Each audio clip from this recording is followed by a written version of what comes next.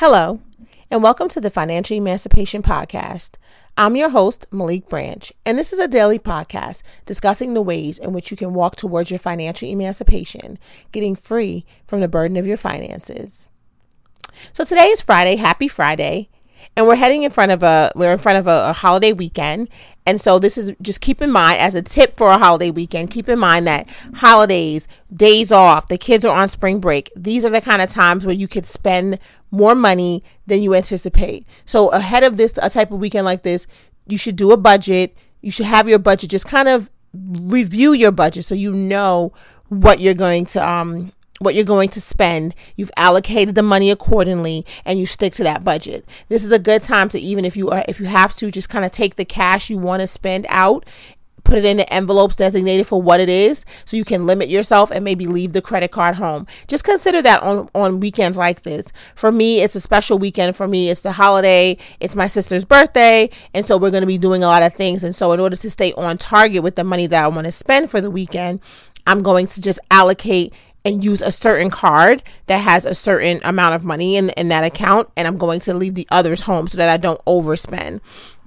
So it's little things like that you can do to help you get through a holiday weekend like this. And again, for those of you who have children with the kids on spring break, the money that you're not used to spending with them, they're not home all day. They're not there for breakfast, lunch, and dinner. They're not there for every whim they have. So that they're home, just consider that there could be a couple of extra expenses along with the money that could come when you're trying to entertain them. So maybe an extra trip to Dave & Buster's that you hadn't planned. It could be an extra trip to the movies just to occupy their time, a few extra walks to the store, for things. So just keep that in mind as you're going into a week like this and a weekend and a week like this, for the fact that you may just spend a little more money than you had planned. So just keep that in mind. So what I wanted to kind of go back to again is a fundamental of financial emancipation, which is savings. And I will always continue to reiterate the importance of savings, because to me, it is one of the most important things as it relates to your financial emancipation. For me, there are 4. There's your budget, there's savings, retirement, and credit. Those for me are the 4 things that you need to be focused on repairing, fixing, getting in line, and making sure that it are straight. Those are the 4 things for me that are like foundation. And I talk a lot about foundation because, as I mentioned in yesterday's episode, the foundation has to be strong. When the foundation is strong, you're able to withstand some hits, some punches, some unexpected things. And that's what you want, because life is unexpected. Things will occur, and you want to be able to withstand that and not have it drive you into financial ruin. So if you build up a good base credit and your credit is there and available, if you build up a good savings, so that an emergency fund, a savings, ways in which you can tap into if something unexpected comes, if you build a strong contribution to your retirement, it's there to help you when you need to retire. And you have that money there. If you have a strong budget, it helps you to be very focused and in line, and reminds you, and is a tool to remind you of where your spending should be, where you're overspending, and help you adjust accordingly. So there are those things that kind of just our foundation items, things that you need to focus on as you walk in towards your financial emancipation. And so today I just want to focus on savings again, because the thing about savings is that when you do save money, there are times when you have a savings goal, and there are times when you're just saving money as part of your ritual, as part of what you do. And I had come up with a savings goal for myself and decided that I wanted to have, just cash in the bank that was not allocated to any one particular thing. I just wanted to have cash in the bank. And part of that cash in the bank was an emergency fund in the event that, and for me, the biggest event in my mind is like, if you lose your job, will you be able to pay your bills for the next couple of months? And so I was very keen on that, because I'm saying, anything is possible in this world.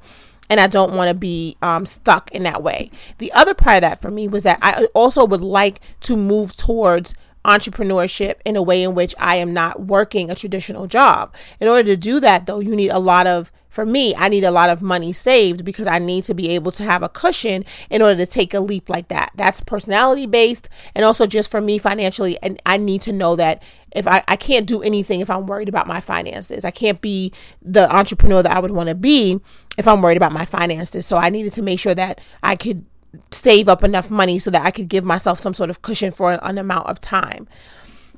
But savings is something that I do automatically. And I save to 3 different accounts at once. And the importance of this is that one of my savings deductions comes straight out of my paycheck. I never see it. And the reason that is critical and important, and why I suggest that people do things like that, is because when you don't have the money in your hand and then you have to make the change to saving, it becomes a point where you're living off of the remainder. So just like if you were forced to give the government your taxes every paycheck, many of us would be sitting in jail for tax evasion, right? The reason to set up the way it is that they take the money. So before it even gets in your hand, they take it. So now you've learned to live off of the net, not your gross. So you earn more in your gross, but once all the other things, your health insurance, all of those contributions, your retirement, you've learned to live off of your net. And so the net is what is important. So if you can include a deduction for your savings into your deductions, then the difference between your gross and your net, you will learn to live off of the net income that you have.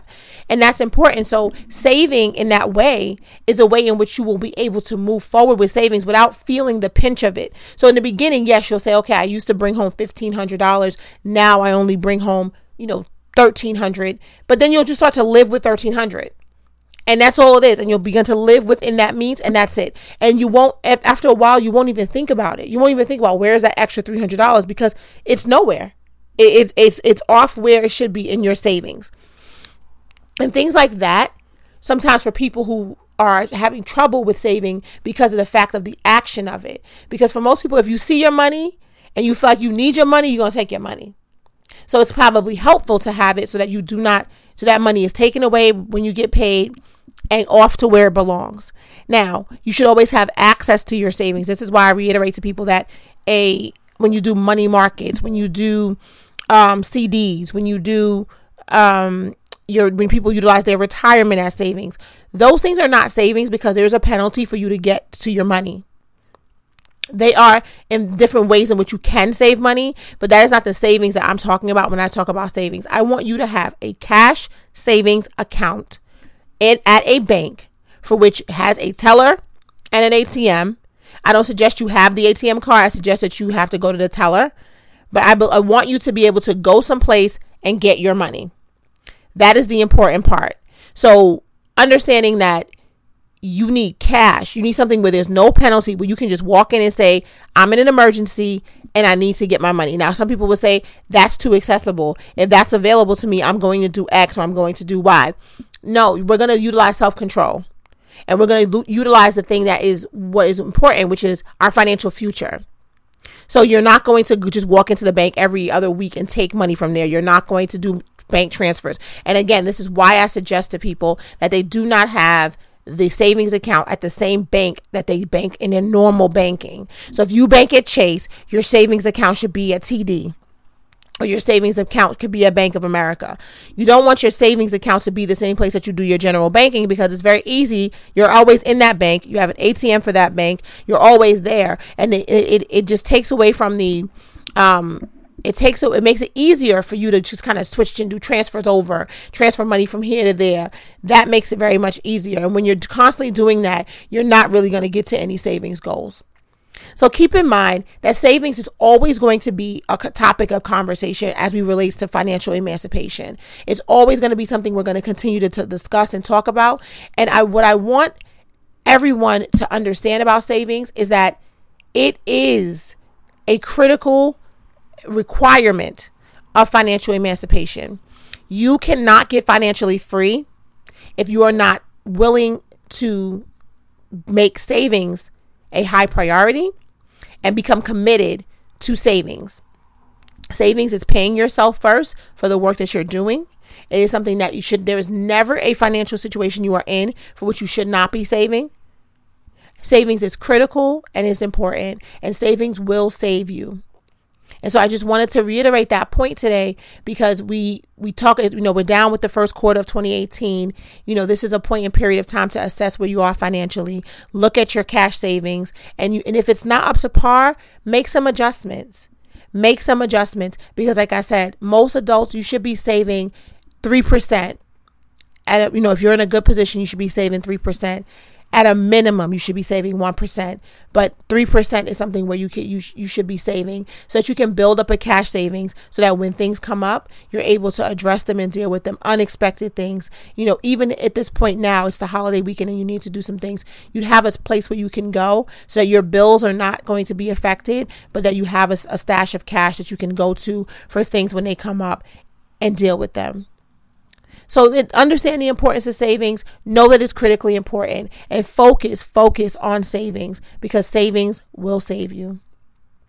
So if you haven't already done so, please head on over to Instagram and follow me at Financial Emancipation. Follow me on Twitter at FIN Emancipation. And follow me on Facebook, and please join the Facebook group. The Facebook group is where it's at Financial Emancipation, and the Facebook group is where we're going to be discussing the 30-day no shopping challenge, which starts this Sunday, April 1st. The 30-day no shopping challenge is a challenge of going for 30 days, the entire month of April, without doing any mindless, impulsive, or just kind of unplanned shopping that is not essential. So there'll be no Amazon Prime for a new picture frame or a new lamp. And these are things that we're going to focus on. And the point of this challenge is so that you can understand your financial impulse, your shopping impulses, and your shopping habits. So it's easy to identify those things when you are saying to yourself you're not going to do it. So then you identify what drives you, what triggers you. When are you tempted to just mindlessly shop? Or is it when you're bored? Is it late at night? Is it when you can't sleep? Is it when you're at work and you're not focused? When is it that you're thinking about just mindlessly shopping? So you want to identify those things, because going forward, those are the ways you'll change those habits once you can identify them. We'll also see, what does it do on your bank account and your credit card statement when you're not shopping for 30 days? And what does it really mean at the end, right? What didn't you really have? What did you truly miss out on by challenging yourself this way? I know it sounds difficult, but that's why we call it a challenge. So join me for the 30-day no shopping challenge. I'm going to create a post in the Facebook group for all those who are interested, and we'll keep each other accountable in the group, and it'll be great. It'll be good ways to have conversations, dialogue, and just have some people who are supporting you through this journey. So if you haven't done so, go into Facebook. The Facebook page is Financial Emancipation is the group. Join the group. And there's where we'll be doing the accountability on the 30-day no shopping challenge. So I hope you'll join me for that. Thank you so much for listening today and this week. And I hope you'll be back next week as we continue to discuss the ways in which you walk towards your financial emancipation, getting free from the burden of your finances. Have a great day.